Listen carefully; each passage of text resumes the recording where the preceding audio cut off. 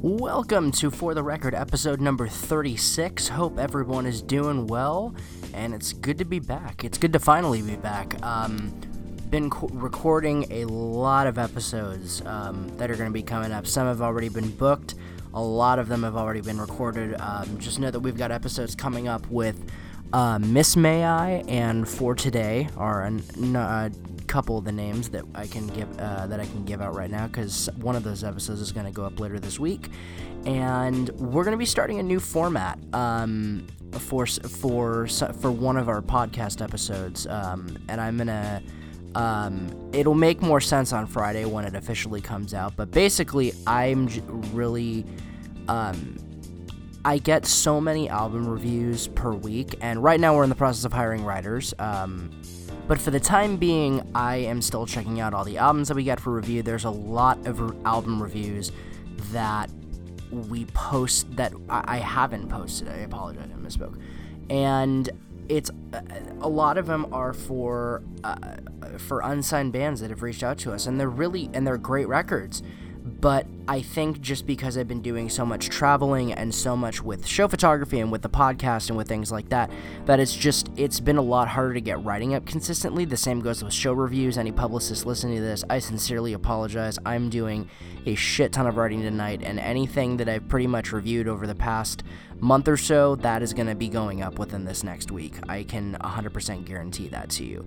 But one of the things that I did want to do, though, is because a lot of the record submissions, we do get stuff from there's a lot of great records that have been sent over from like Epitaph and from Fearless and from I guess some of the more established bands. So those are always really cool to check out, and they're still really important to review and to talk about. But there's also a number of bands that nobody's really heard of that reach out to us, and I really like them. So with the new writers coming on board, we're going to be doing that, and that's going to be awesome. So we can start. I'm going to start delegating more writers to start doing reviews for stuff and to give just some feedback to fans about what they should be checking out. That's I guess new and up and coming within the scene, whether it's from a bigger established band or from the garage band down the street, if that makes any sense.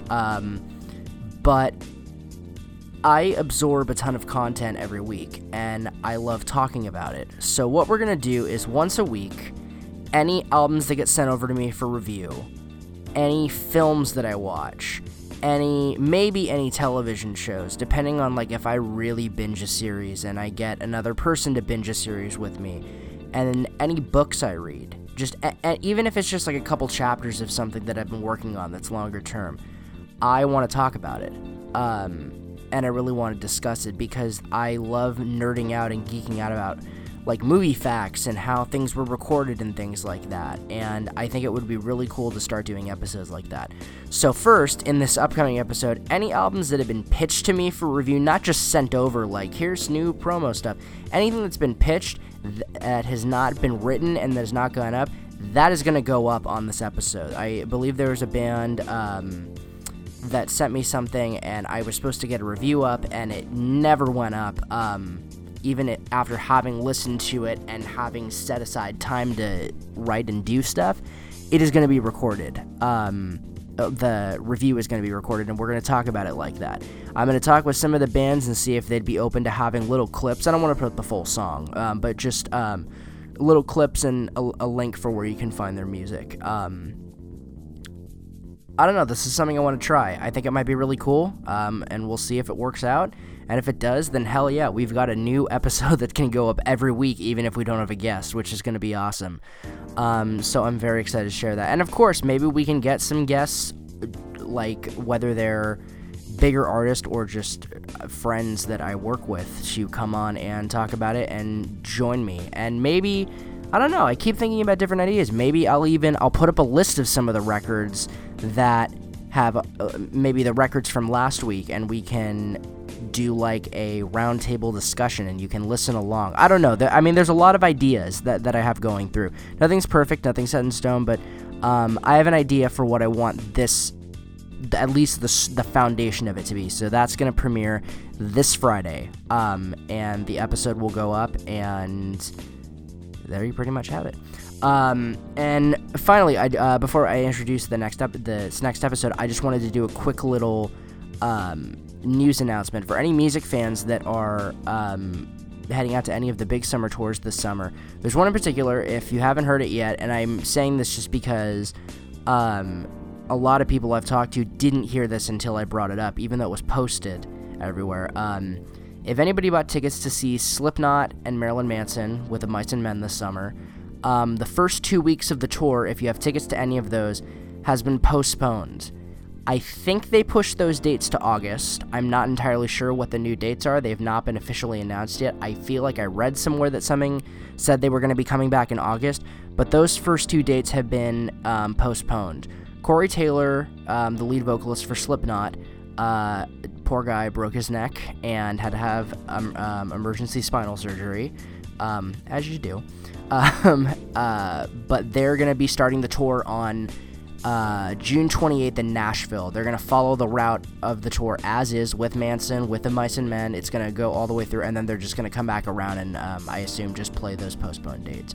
But Corey, please get well soon. That sounds like it was a bitch. I can't even imagine how horrifying that must have been and how much that must have sucked. But rest up, and we cannot wait to see you this summer on behalf of all Slipknot fans. So this next episode of For the Record is with a band that I was super stoked to talk to. They were pitched to me by their publicity team, and the person that I talked to in the band is a huge podcast nerd, much like myself. And so this was with a band called The Orphan the Poet. They were amazing. It was so cool to talk to the band, and I'm just going to leave it at that. I finally got a podcast to go to a little over an hour, which is something I've wanted to do for a long time. And you'll hear us talk about all of this in the episode. We geek out a lot and talk about their new EP, which just came out. I know it says we were going to get the podcast up right before it came out. I am so sorry, but it is up on the Monday after, so we're still pushing the shit out of it. Go pick it up. It's called Terrible Things. It's the new EP from The Orphan the Poet. Nerdist just did a premiere for one of their music videos for a track off of the record. Just definitely give these guys a bit of your time. They're so much fun to listen to and to talk to. They were a fucking pleasure. It was so great.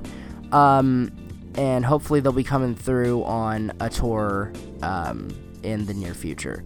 So without further ado, here's episode number 36 of For the Record with The Orphan the Poet. Enjoy.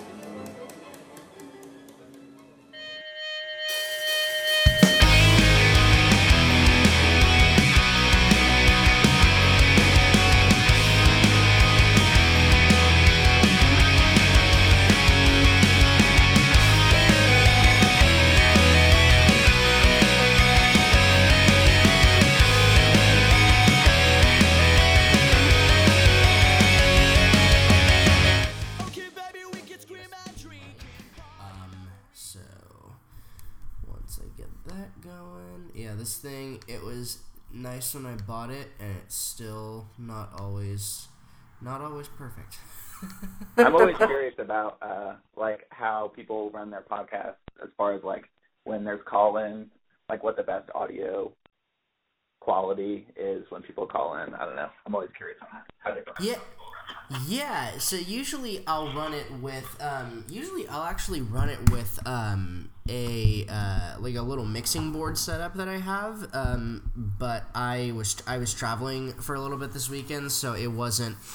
I was able to bring it and I got it, but there wasn't. Not all the pieces were working the way I kind of wanted them to, so I was just kind of like, so I was like, I'll just use the USB because it does work better. It takes a minute for the computer to register that it's like a driver, and I don't know, it's just weird. But it's all good, and I use that, and if I do that, I'll either ring it through my computer or I'll use tape a call or something like that. And there you go. And I did see. I just saw a couple minutes ago your Instagram post. So yes, I am very much ready for Espresso Field Ramblings. Yes. So no worries there. I completely understand. Yeah, I don't know. But I think that's For sure. I feel like I think your sound's a little bit muffled. I can't totally hear you. I was wondering about that. I'm using my headphones, and I don't normally use that, so I'm gonna try to switch over to just using my phone, and let me know if it sounds better. Okay, cool. Okay. Does this sound any better? Oh yeah, that sounds way better. It sounds perfect. Okay, thank God. I'm not used to using my headphones, but I just felt like that might be better. But I like holding my phone more. So no, you're good. You're totally good. All right, so well, I guess the first thing we can start off with this is let's talk about terrible things. Just to kind of kick things off. I guess the first things first is about how long in the making was this EP? Because I heard the first song, and it was very good. But I was just, I guess, when did the first kind of track or sound idea? When did that? Come together for the first time? I think there's a song on the EP called Bombs Away, and that was probably the first one that we started working on. And to be honest, that song went through probably 3 or 4 different versions. I think that was the first one. And then I feel like around the time David sent me a voice memo of the song Terrible Things. It was just him playing it on acoustic guitar and singing the melody and kind of mumbling words, as most people do when they're first writing songs. Yeah. He sent me that, and I think that's when we're like, okay, well, now we need to figure out how soon we can get this recorded and who we want to work with and how fast we can get this out. And to be honest, that was a while ago. We, I think, in August 2015, so however many months ago that was, we got connected with this guy, Machine, who's done, he did Gym Class Heroes records and Cobra Starship records and Every Time I Die and Lamb of God and a bunch of awesome bands. And he kind of we randomly got connected with him, and he heard a couple of our demos and was excited about working with us, which is insane to our band because we're such a small baby band. And to be honest, I don't think he's ever worked with a band our size. So it was extremely exciting and also flattering that he would want to take the time to work with us, because it's not we're this big credit that he could get. So he's down in Texas, and we kind of sent demos back and forth to him, and he was kind of giving us, I guess you'd call it internet pre-production with him, of him just kind of making suggestions on songs and having us try different things just via the internet. And then when it came time to figure out scheduling and what we want to do, he was kind of crammed in his schedule, so we ended up renting a studio in Columbus, tracking everything. We're from Ohio, so we rented a studio in Columbus, tracked everything there, and then kind of sent him everything down to Texas for him to reamp and do all the fun after stuff there, which is a super exciting day, because I remember sitting on my couch at my house, kind of him sending voice memo, text of guitar tones and guitar sounds, and it was just me sitting on my couch and every 10 minutes getting a new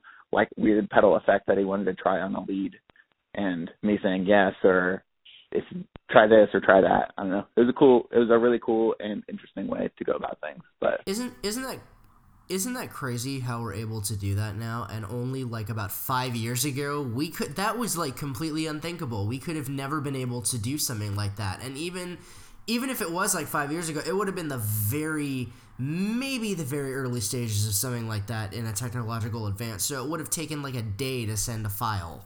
In that sense. So that's just so insane. You can do that now. I think about that all the time. Like, we've toured with some bands that are a little older and have been doing it for a little longer. And talking to some of them about touring without like GPS is insane. I can't even imagine what that must have been. Like, I don't know. Like, I freak out when like I don't have service and I can't find like a Starbucks near a venue, and they're just trying to like guide on like an atlas in their van to the next show. I remember talking to Hawthorne Heights. I talked to JT Woodruff on the show, and I remember him telling me that in an episode when I talked to them, that because I mean their record got big in like I think like 2000, between like 2004 2006 was when like the height of those records. If Only You Were Lonely, Silence in Black and White. And he said that what we would have to do is we would have to drive by looking at a map, get down there, and then have to charge Casey's T-Mobile sidekick because he was the only one who had a phone, and that's how we did it. But everything else, like there was no GPS, and I'm just like, oh my god, that's just, I can't even, like, and that was only a few years ago. Change just happened so quickly. Yeah, that's crazy. Also, I did listen to that episode. I listened to a couple of your podcasts. Us even coordinating this, I'm a podcast freak, but awesome. Yeah, I listened to that one specifically because JT, we're from Ohio. JT literally probably lives like less than a mile and a half from me. That's so cool. Yeah. So yeah, hearing like I've heard stories from Hawthorne Heights too about stuff like that, and I don't know, it's cool to like hear stories, but I would never want to have to do that. Yeah. Oh my god! That just sounds like we're a rather spoiled generation right now, but for good reason. Just because. And then I think 10 years from now, there's going to be people saying like, I can't believe you had to wait 15 seconds for this app to load on your phone. Like, I don't know. I don't even want to think about what's in the future, and what we think is great now is going to be like. They're just going to beam the directions into our brain. Yeah, exactly. We're going to know everything all the time. Yeah.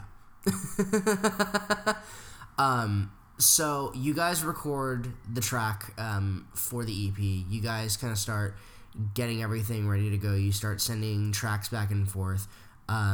What happens from there in terms of about how long did it take the whole thing to get completed and be ready to go for the version that people are going to hear on June 3rd? We actually had to do 2 sessions at the studio, so we did like 3 songs and 2 songs, or 2 songs and 3 songs, which doesn't seem like a lot. I mean, I know it's just like an EP, but we kind of like, to get everything in a timely manner, we had a tour in the fall, so we had to kind of go in there right before the tour, and then I think like 3 days after the tour, we were back in the studio finishing everything. And then I want to say we got final mixes and everything back from Machine around Christmas.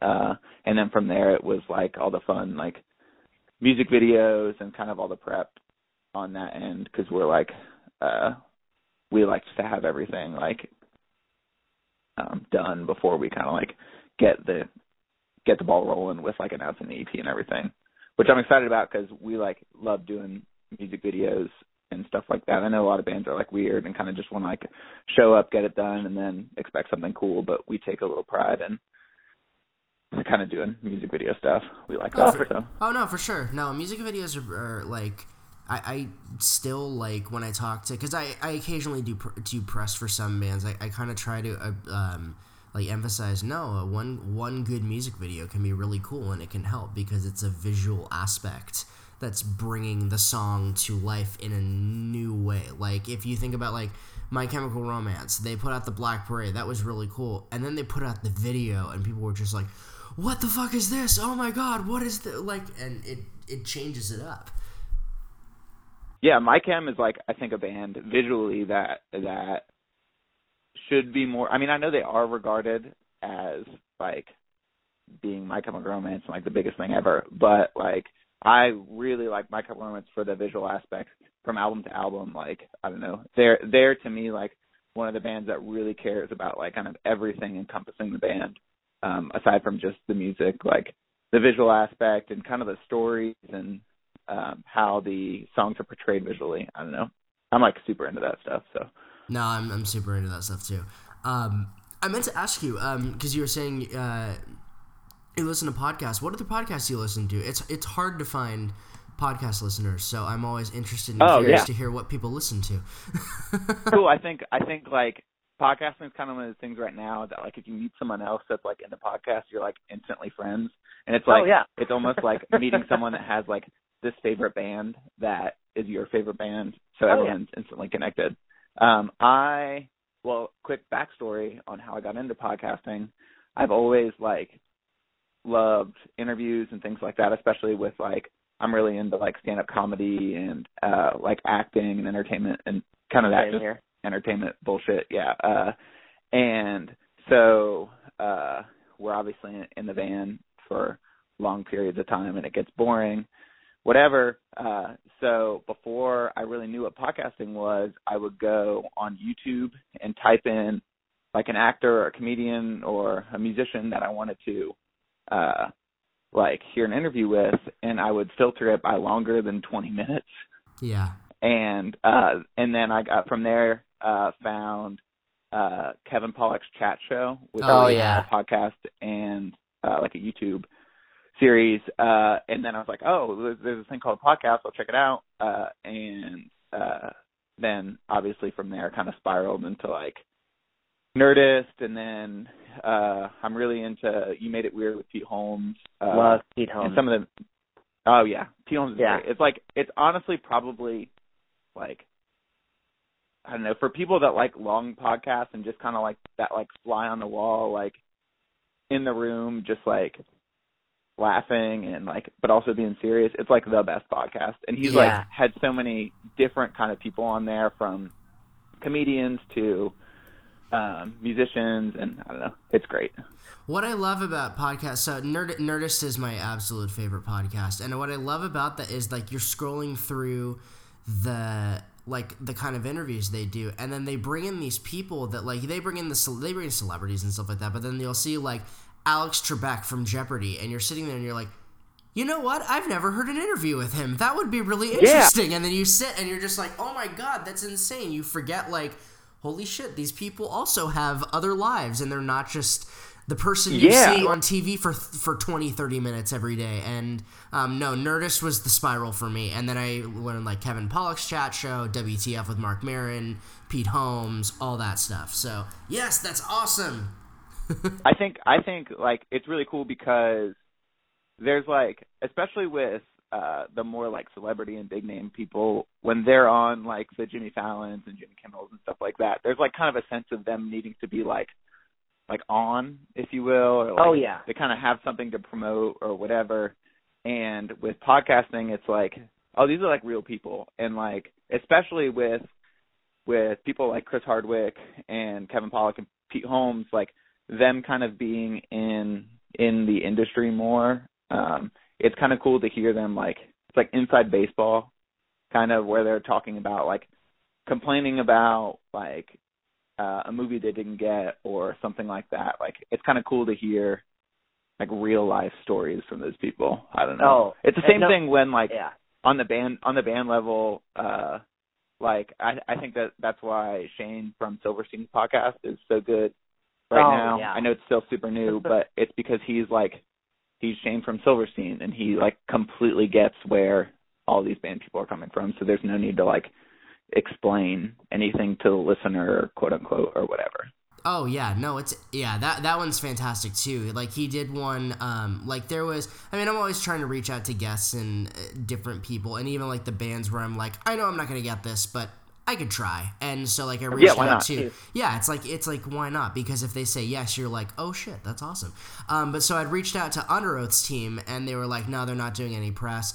And then the one bit of press that they did, other than like an AP interview, was they did Shane's podcast, and I was like, you know what? That is awesome, because I would have never been able to have done an episode like he did. That would have been, like, I could have interviewed him, and I could have been like, yeah, I grew up listening to you guys or whatever, but Shane, like, toured with them. Like, that was a great way to talk about their career and coming back, because he probably understands those, like, the fears and all of that more so than probably anybody else that would do something like that. So for sure. And on another level, it's cool because I think Silverstein is they're still such a relevant band in 2016, but also have been like doing it for so long. Like Silverstein's just a really interesting band for that, because they, to me, like there are bands that they toured with in the early 2000s that now would be considered like nostalgia acts or whatever you want to call it. But I don't think Silverstein's that way, and I think that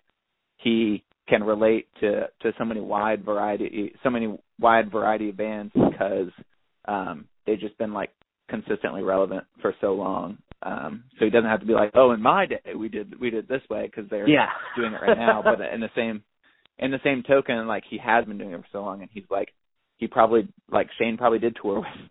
I mean, I know he did tour without GPS. Like, I don't know. It's cool. Yeah. No, and what's really cool about that band is, like you were saying, they're not a nostalgia act. Like, they could come and do a 10-year tour for an album, but those same people are still going to go and pack the house the next time they come out with a new record. Like, every time I see that band come out with a new record, people are just like, oh shit, Silverstein's got something new. We got to go. Like, and the reaction's insane. I think the last one they put out got like 5-star reviews or something like that. I may be wrong on that, but it's not something that would surprise me. Yeah, totally. But so where was I? I was looking at something because I was going to ask you another question about this. So one of the things that I found it. So one of the things that I'd read when you guys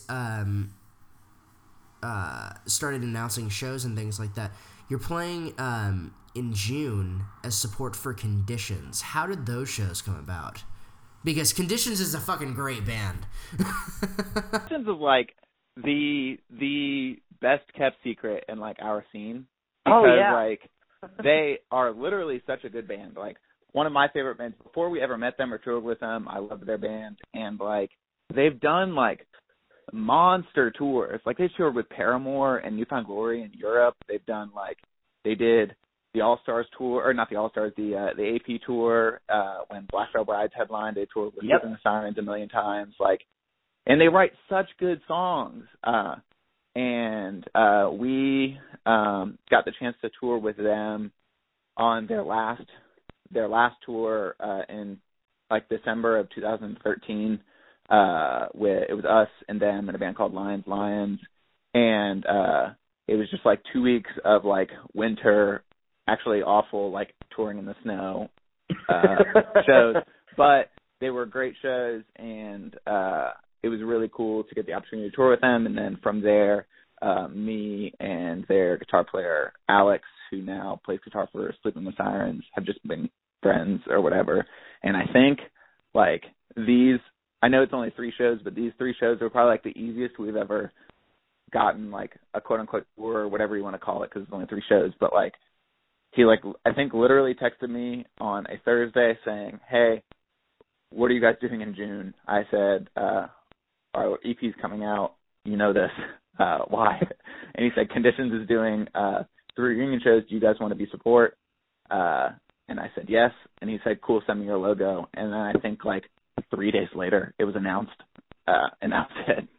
Oh, that's so rad. So, yeah, it was so cool, because we don't have right now we don't have a booking agent, and we have in the past. So if any other time we would have like go through other people, but it's like Conditions is just a cool band, and obviously they don't have an agent because they're not a band anymore, and we don't have anyone. So just like it was like when you're growing up and your friends and wants you to play their shows, they just text and whatever. It was cool. Yeah. So, yeah, I'm super excited for those shows. That's super rad, because I think that you guys are also a very good fit for that, because while you do have kind of a Mayday Parade-esque sound, and they're a little bit more, I usually whenever like I try to describe a band's sound, I'll usually use another band that I can think of as like they're kind of like Mayday Parade E or something like that, or Weezer E or whatever it may be. But it's like you guys have that sound, and then Conditions has that kind of more Thrice-like sound. If that's the best way that I can reference them, because then they just go and do a weird, I can't even describe it. But I think that's a perfect fit, and I think those are going to be great shows, particularly with you guys playing the EP that you guys. I mean, are you guys gonna? Do you think you guys are gonna do a set list that's gonna be the whole thing, or is it just gonna be? I think that.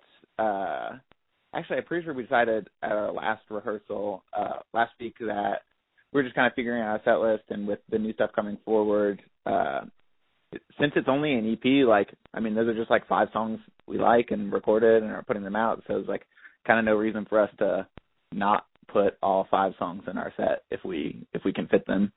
So hopefully we'll be able to put those and then just a couple older ones and call half-hour set or 25 minutes or whatever it needs to be. But yeah, hopefully. I mean, we're super excited about the new songs.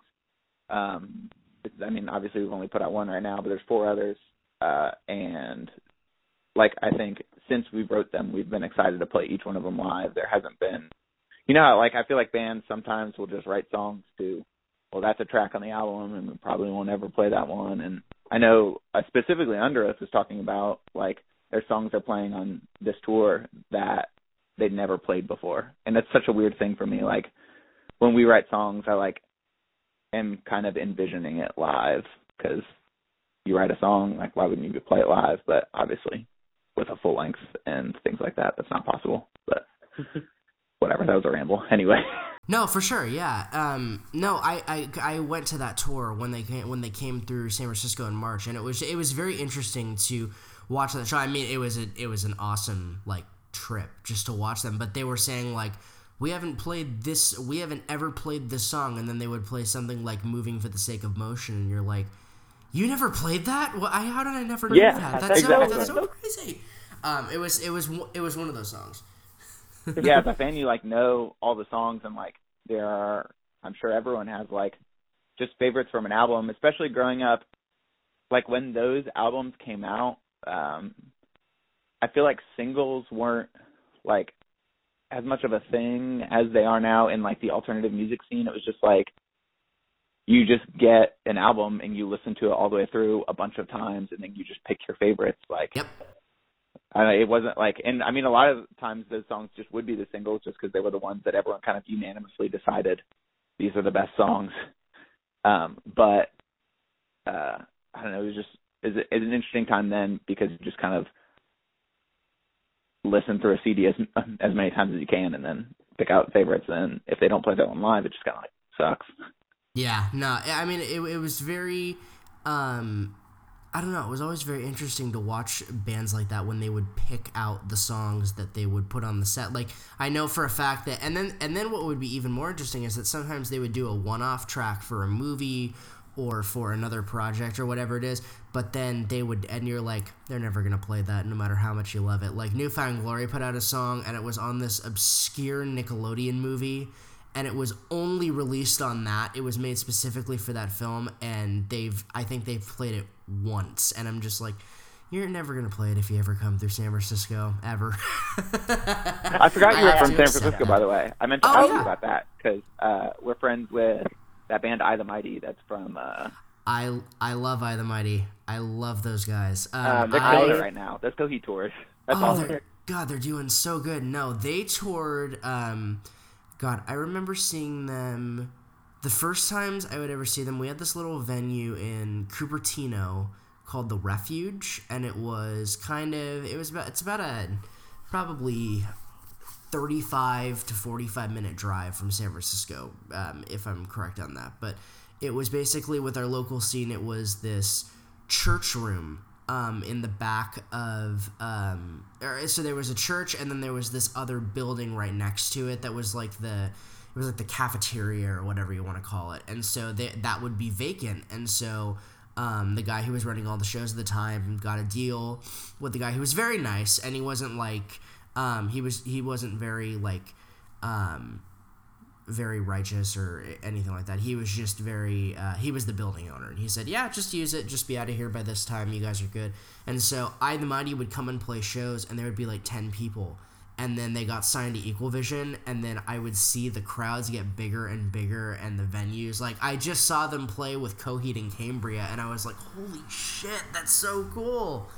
Yeah, our first, I think our first time on the West Coast, we did a tour with them in 2012, and that was our first full U.S. tour, so it was our first time on the West Coast, and then it was, I think, their first time on the East Coast altogether, so... And that was also the first time we played in San Francisco. Oh, that's awesome. Where'd you guys play? Yeah. It was the Rock Yourself to Sleep tour with Dance Gavin Dance and A Lot Like Birds and Hail the Sun and I the Mighty and us. And we played the Fillmore. And oh, shit. I remember that tour. Yeah, because I ended up seeing that tour in Santa Cruz. I couldn't go to the San Francisco one, but I remember going to Santa Cruz for the very last date of that tour. Because it was, because Hail the Sun was on that. Yeah. That was a crazy tour, because it was like us, Hail the Sun, and I the Mighty's like first tours. Yeah. That first like real bigger tours. So yeah, I remember that. That was an insane tour, which was a lot of fun. And particularly when you have, Dance Gavin and A Lot Like Birds, who are both... Oh, yeah, it was great. They're from the same vein, but at the same time, they've each found their identity of who they are, and they're both batshit crazy when you watch them play. Exactly. Yeah, I'm pretty sure...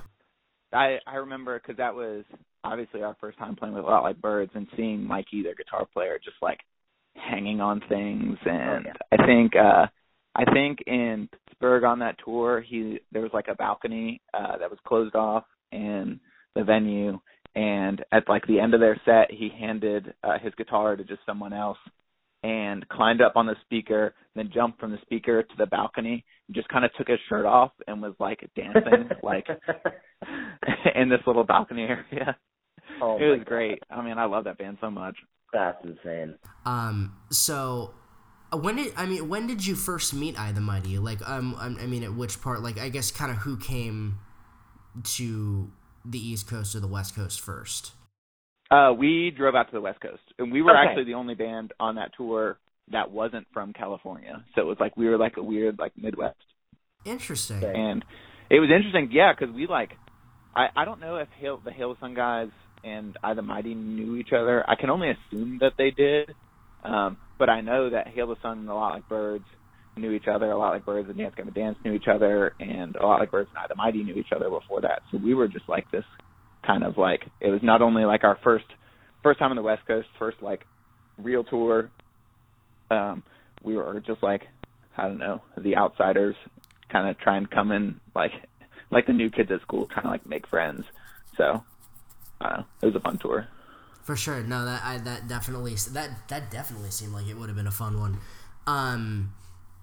Well, we're getting to about the 30, 40 minute point. This has been so much fun, and I'm really glad to be able to talk with someone that that gets the podcast format, which is really, sometimes it's a little bit hard to explain that to some of the other musicians. They're like, oh, okay, that's cool. So well, you might get a kick out of this. I had the first time I ever really got no, it wasn't the first time, but it was one of the times when I got like a podcast type conversation like this. Was I had Greg Proops, the comedian, on the show.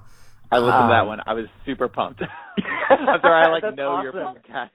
But yeah, I saw that you had Greg Proops on, and I'm I grew up watching Headliners anyway. Oh man, and I was so elated. He was super nice, and then I went to go see his podcast tape the next day, because he taped in San Jose at the Improv. But oh my god, I was like he came up and he was like, so what's your podcast about? And I'm like, oh thank god, I don't have to like explain, like, okay, we're just gonna be sitting and we're just gonna be talking for a little bit. Yeah. Like I feel like it's such a cool interview format, because one, like, you don't have to deal with any of like the bullshit questions of like, how'd your band get your name or whatever. Yeah. And which is like, I mean, I realize that those interviews are like a must and whatever, but you answer that question 3 or 4 times in a week, it's like not the most exciting. And I feel like podcasts are cool because it is just like a fly on the wall conversation, and it's just, I don't know, we already covered the why podcasts are awesome part of it. But the Greg Proops one was great, and I'm sorry for like cutting off and saying that I listened to that, but I was like totally excited when I saw that. Oh, dude, no, thank you for listening. That's so rad. That's awesome to hear. I'm glad that someone. I'm glad to hear someone enjoyed it. That's awesome. I'm working on a few other comedians, so we're gonna see what happens over the next few months. But no. Oh, the one thing I was gonna say about Night of the Mighty that I forgot to say was they were actually the first guest I had on the podcast, the first one I ever had. Because I'd known them for a few years. Like we aren't like best friends or anything like that, but every time I see them at a show, we're like, oh shit, hey, what's up? And we like I saw Ian at Say Anything show, and I was like, hey, checking out your label mates, and so we were talking for a minute or so, but stuff like that, and they were the first guest that I'd ever had, but I had because I know their manager Daniel, and I knew him for years just from like local bands in the scene that he'd been in, stuff like that, and then he went and became the manager, and then we all kind of just started talking from there, and I said, hey, I'm doing this thing, do you want to have your band come on? And he was like, yeah, let's do it. And I was like, even then I'm just like, you don't understand how grateful I am for the fact that we were able to do that. So like I don't know, it's like, can I ask a couple questions? I don't know how much time we have left. Of course, yeah, you got as much time as you want. Yeah. Do you like, is it all just like reaching out and like kind of just hoping that you get back, like people get back to you, or is there like a specific protocol on asking for like an interview, especially when it comes to like someone like Greg Proops or someone bigger like that? Do you have to go through like publicists and? Yeah, so it's very interesting. So it's a very interesting situation with that. So it's like generally these bands and even like some of the comedians, they're used to doing like the video interviews, the talk shows and things like that. So when you pitch someone, like for a while it would just be like, I'm trying to do this thing. This is a podcast, and it was this long pitch, and I was like, all right, I can't do this. I have to like condense it down. So I finally just got like a small elevator pitch down, and I'll pitch publicists and stuff like that. But like I pitched Greg's publicist, and then he wrote me back, and I was like, whoa, that never happens. Cool. So stuff like that may happen, and they're like, because they get the scene, they understand like, yeah, okay, it's a podcast. I get that. That's cool. And then some. Well, yeah, podcasting is such a thing in the comedy community. Oh yeah.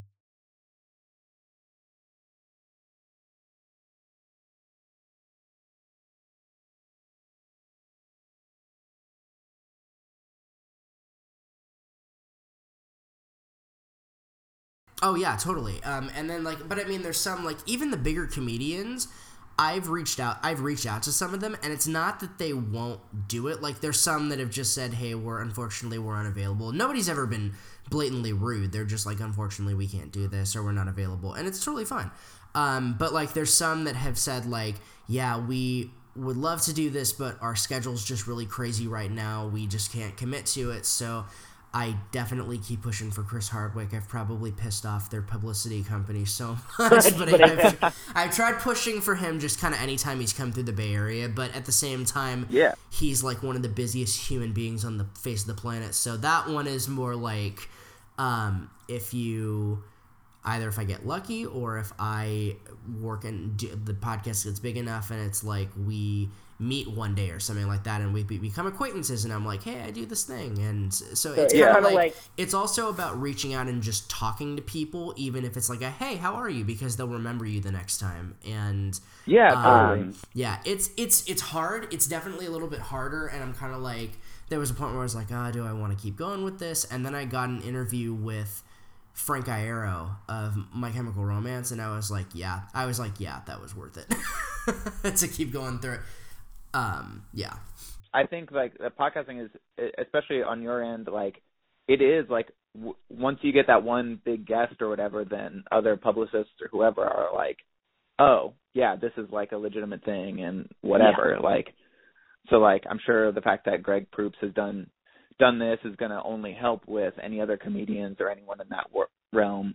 Oh yeah, and he's a super nice guy. Like, I mean, I bought his book beforehand, and I'll do my research. Like, I listen to your guys' music and the single, and I have yeah, of course, and I have like talking points and stuff like that. But and maybe a couple questions, but I try to run it very much like just like you and I are doing right now, where we're just talking and doing that. Yeah, that's how you have to do it. Yeah, exactly. And so so like for the Greg Proops interview, I read his book beforehand, and then I was like, okay, I think I have a couple questions, and then I just started with one, and it just spiraled into all these other topics from there. Yeah, and it's like talked about like with Citizen Kane, and then like there was the horse that was walking through the crowded area where we were sitting, and just like talking about his travels and stuff like that. I still think it's so hilarious that he's like, yeah, my wife and I, we were accidentally in a Moroccan wedding. How were you accidentally in a Moroccan wedding? Exactly. How's that a thing? Well, I'll tell you.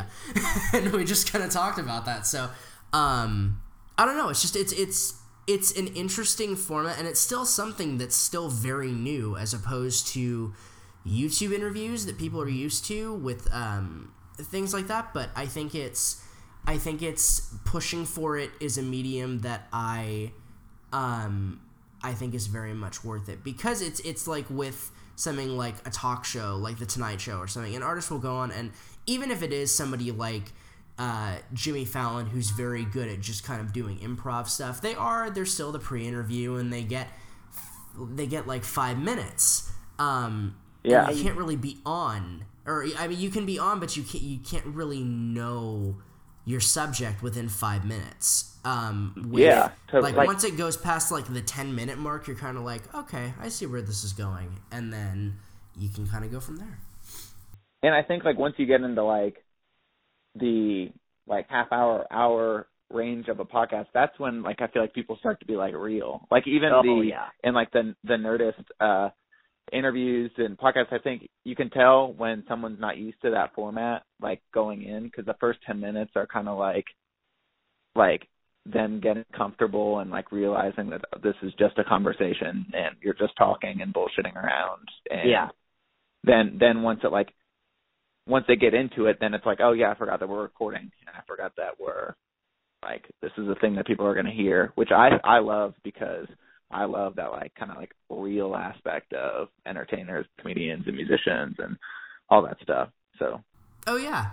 Like they'll just ask somebody a question about something, and then that'll turn into like a 20-minute conversation. They'll be like, "Are we recording?" And he's like, "Oh yeah, we've been going." He's like, "Oh, you sneaky. Oh, that's really cool though." And then they're just like, "Oh, I'm not pissed. This is cool. We're just chatting." And then like natural questions will come up, and I like the way that they would go about certain topics. Like there was an episode of Nerdist, I don't know if you listened to it, with Michael C. Hall from Dexter. I haven't heard that one though. Yeah, so it's a bit of an older one, but it's like right before the last season goes up, and he's talking about the show and what they're doing, and there was a topic about because Michael C. Hall had cancer during season 5 of Dexter, and I didn't know that. Yeah, nobody knew that because he wore a wig. Absolutely nobody, like he had a special wig tailored for him while he was going through chemo, and did all of season 5. And it was really like crazy to hear about that. But so they're just kind of chatting and having a natural conversation. Then he says, "You did. I noticed that you had gone through cancer." He said, "Would you be willing to talk about that?" Just after, like about 45 minutes in, after they've warmed up, and he's like, "Yeah, of course." And so then he does the story, and it's the tone shifted very nicely. Interviews have always fascinated me too, like the way that people do them. And I'm like, I'll watch something and I'll be like, oh, that question could have been asked, or that could have gone there. Like it's an art form that's very interesting. Yeah, it really is. Yeah, I think it's so like I think that's why Chris is such a good interviewer, if that's the correct term, because like I mean, in a long form thing like that where it's an hour or sometimes an hour and a half longer, you kind of have to like walk that tightrope of subjects. And there, I know that there's been like some like serious topics that have been discussed on there that it's like, oh wow, this is getting like intense, and you kind of have to like either pull out of that or kind of like dive headfirst into it. And when you dive headfirst into it, that's like, I mean, I'm sure a lot of these people are people that he's meeting for the first time, but in that, like, I don't know, like, can you imagine like no mics or anything like that, like meeting someone for the first time and maybe having like a vague idea of what to do, or especially in that world, like I'm sure you've seen movies, but like, all right, this is the first time we're meeting and we're going to talk for an hour and a half about your life. Like, I don't know, it's crazy. No, it's crazy, and it's something that I definitely aspire to, and it always makes me happy when I can do an interview like this where we're talking, and it's kind of like, cool, this is exactly how I envisioned what I want to do. So, and for that, I thank you. I think that's awesome. I'm very glad we were able to chat, and we were kind of able to bond over something like that. I think that's awesome. Totally. Meet a fellow podcast nerd. But so, I guess to close this out, because we're actually almost at an hour now, which is awesome. Oh God. Okay. No, I think I'm stoked on this. I give this preface because these are, I guess, broader questions, but these are 2 questions, and I ask them to every artist that I interview as a way to close out whatever music interview I'm currently doing. But the first question that I have is, what kind of message, if you guys have one, would you like fans to walk away with after listening to your music? Oh, gosh. Oh, that's a tough one. Here's the thing. I know the second one of the 2 that you're going to ask me. That's right, because you listened to it. And I'm like, I've been like freaking out about what to say, because I feel like everyone else has had such good answers. But as far as like a message with our music, oh gosh, that's so tough. I don't know. I know, like, at shows, we, like, our live show is something we kind of take pride in, and, I don't know, just, like, talking, I don't know, there's, like, especially at shows, because we've seen it with other bands, and I've gone to see bands and whatever, and, like, we want everyone to know that, like, I don't know, we just, like to meet people and like to talk to people, and, like, I'm trying to think of a way to say this without sounding like douchey, because I know that we're not a big fan, but I think that sometimes just because someone is writing music and like playing on stage at a show, whether there's 5 people or 5,000 people there, like there's this kind of like, oh, I can't go up and talk to them or whatever mindset that comes in. But this is just like this. We're like 4 guys, and this is something that we like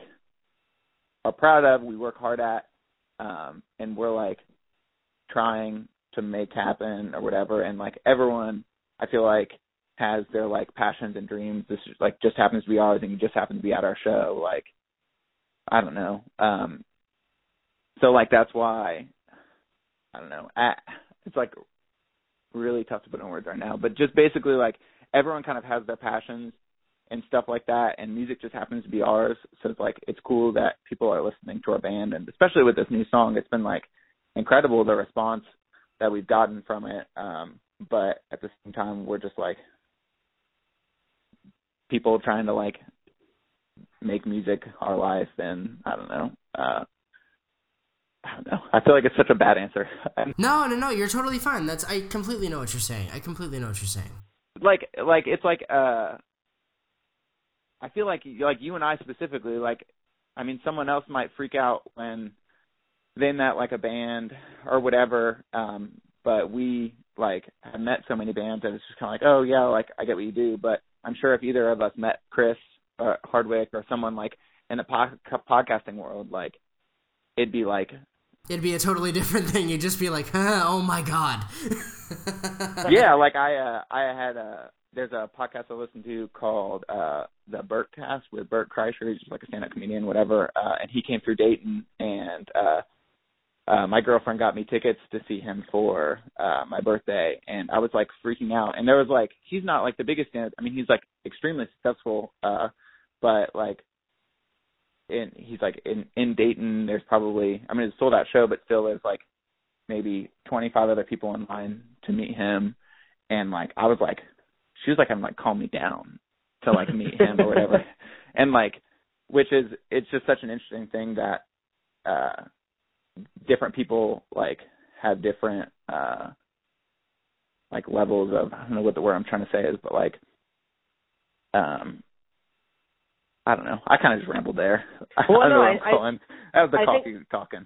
No worries. I think I know what you mean. It's like, it's kind of one of those things, like, everybody has kind of that different thing. Like, and even if they love music, even if they love, like, I would still, like, I would be kind of like, I think I'm at a point where even though I was like, oh, if I met Chris, I'd be like, oh my God. Like, even then in my head, I'd just be like, hi, really nice to meet you. And I think I'd be able to, like, clearly say what it is, but at the same time, I'd get a huge kick out of meeting somebody like that or Mark Maron or whoever it is, just because it's like, holy shit, I love what you do. That's awesome. And you could love a band, and you could go and you can see all these people who are like, if I went up and met the Mice and Men guys, it's like, I love their music, but at the same time, it's kind of like, I've seen them so many times, I'd be like, hey, good show. That was a lot of fun. And talk to them and stuff like that.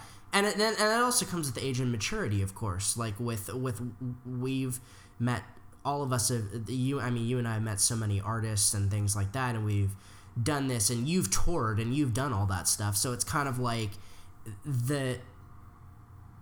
it's almost like people will get even more excited for something that's not within their scene. So like you getting more excited about stand-up when you're a musician, that's totally, that makes perfect sense, because it's like not somebody, because you're accustomed to seeing all of the celebrities kind of go, and you're like, okay, yeah, I see ya. All right, there's the whatever Warped Tour artist or whoever's whoever made be the big Warped Tour artist, and so you're like, okay, hi, nice to meet you. But then you see like a Pete Holmes, and you're like, oh my God, I love you. You have no idea. Like, yeah, totally. You're not in our scene, and so I totally know what you mean. I'm the exact same way. Like, I don't know, going back to, I guess, the root of the question of, like, what we'd like people to take away, like, mostly just that, like, everyone has their, like, passions, and this kind of just happens to be ours, so it's cool that people are listening to our music, but, like, I don't know.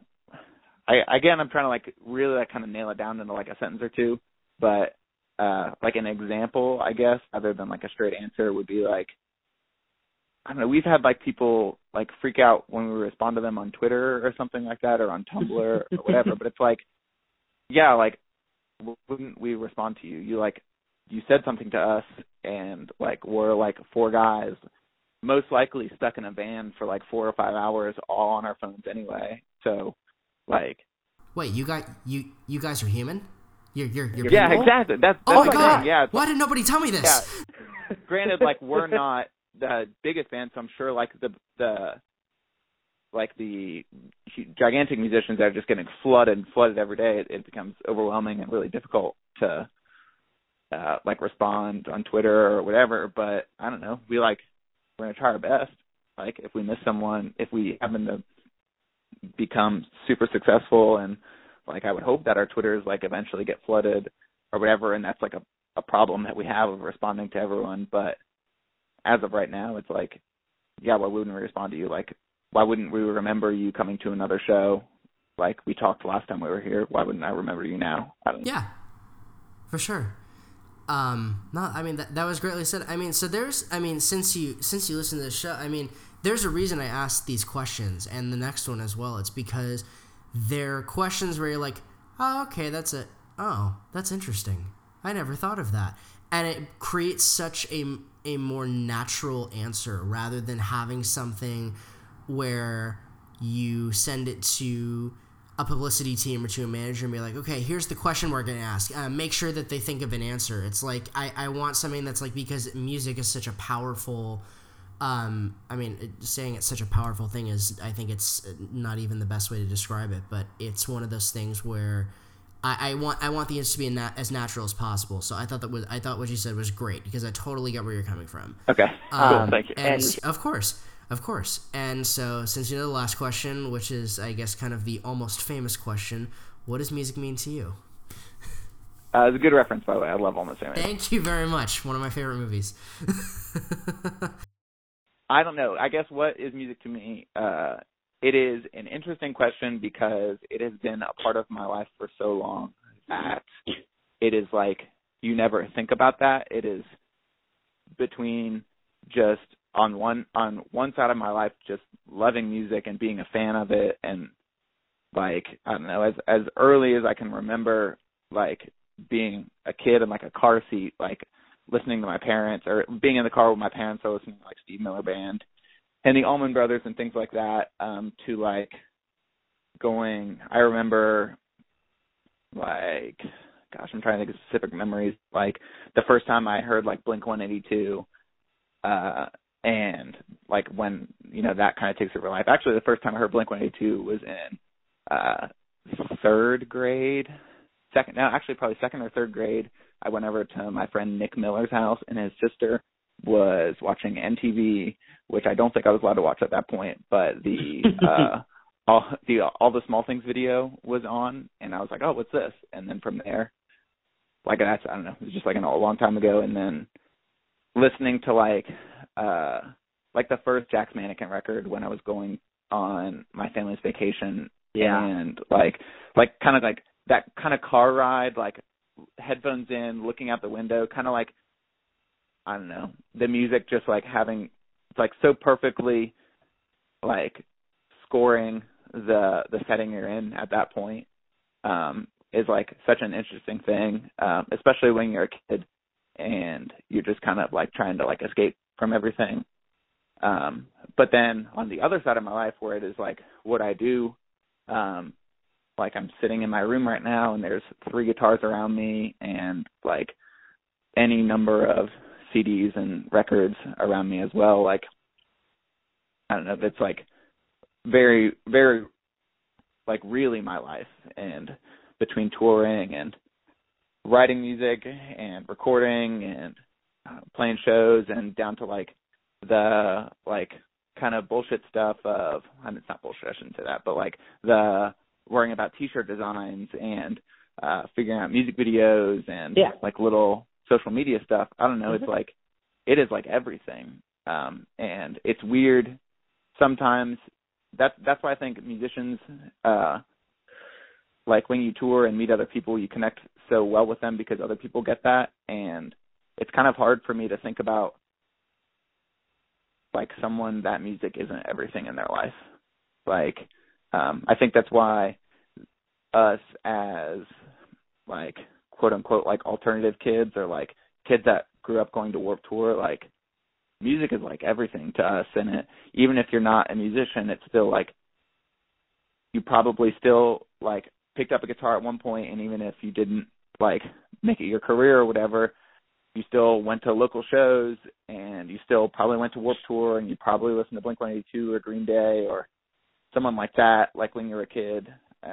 And I think that's why like this like alternative scene is such like a tight group, and you can talk to so many different people for so long, because chances are like at one point you were the like outcast kid listening to weird My Chemical Romance music or something like that. And especially like growing up in Ohio, like I grew up in like a super small town with like, I graduated like 68 kids, and I was like the one kid listening to like Taking Back Sunday and like My Chemical Romance and Fall Out Boy and things like that, and kind of probably getting made fun of. And it's interesting, like growing up, like you start out, especially with music, you start out being like the outcast, and then I feel like you grow up into recognizing that there's a community of other like outcasts, and we all kind of like band together as like adults. Absolutely. So I don't know. That's like a really cool thing about music to me, is because it connects so many people, and without knowing it, like the amount of conversations I've had, like I'm sure you're the same way, of like you're probably the only like person listening to your kind of music at some point in your life, like, and then you grow up and you realize there was like millions of other people, like literal like millions of people, like thinking that they're the only person listening to that band or whatever. Oh yeah. And they were the outcast at that point, and now we're all friends, and we all realize that, oh yeah, I wasn't the only one like going through stuff as a kid. So I don't know. That's a long answer, but no, dude, that was perfect. That was a perfect way to close this out, and we're fully at an hour, which is awesome. And I'm so sorry. No, dude, I've wanted to get a podcast to go to an hour. That's like, I've tried so hard to make one go that long. No, I'm so fucking stoked on this. This is perfect. Because, okay, sweet. I mean, like we were talking about, like when we were talking about like how we like long form interviews and stuff like that. This is totally what I've wanted to go for. So this is awesome. So I will get this posted up as soon as I possibly can. It'll definitely be up before the EP comes out, and we'll push the shit out of that for everybody to go. Sweet, and I'll send you, after we're off here, I'll send you like the rest of the EP so you can check out that too. Oh, awesome! Thank you so much. I don't know if you want to hear one song, but yeah. Oh, I would love to hear the songs. I loved the first track, so I would love to hear what you guys got going on. All right, man. Well, thank you so much. It was an absolute pleasure. Always a pleasure to meet another fellow podcast nerd, and I can't wait to get this up for everybody to hear. Awesome. Thanks so much, Jared. No worries. Take care, man. Yep. Talk to you later. Bye. Talk to you later. Bye.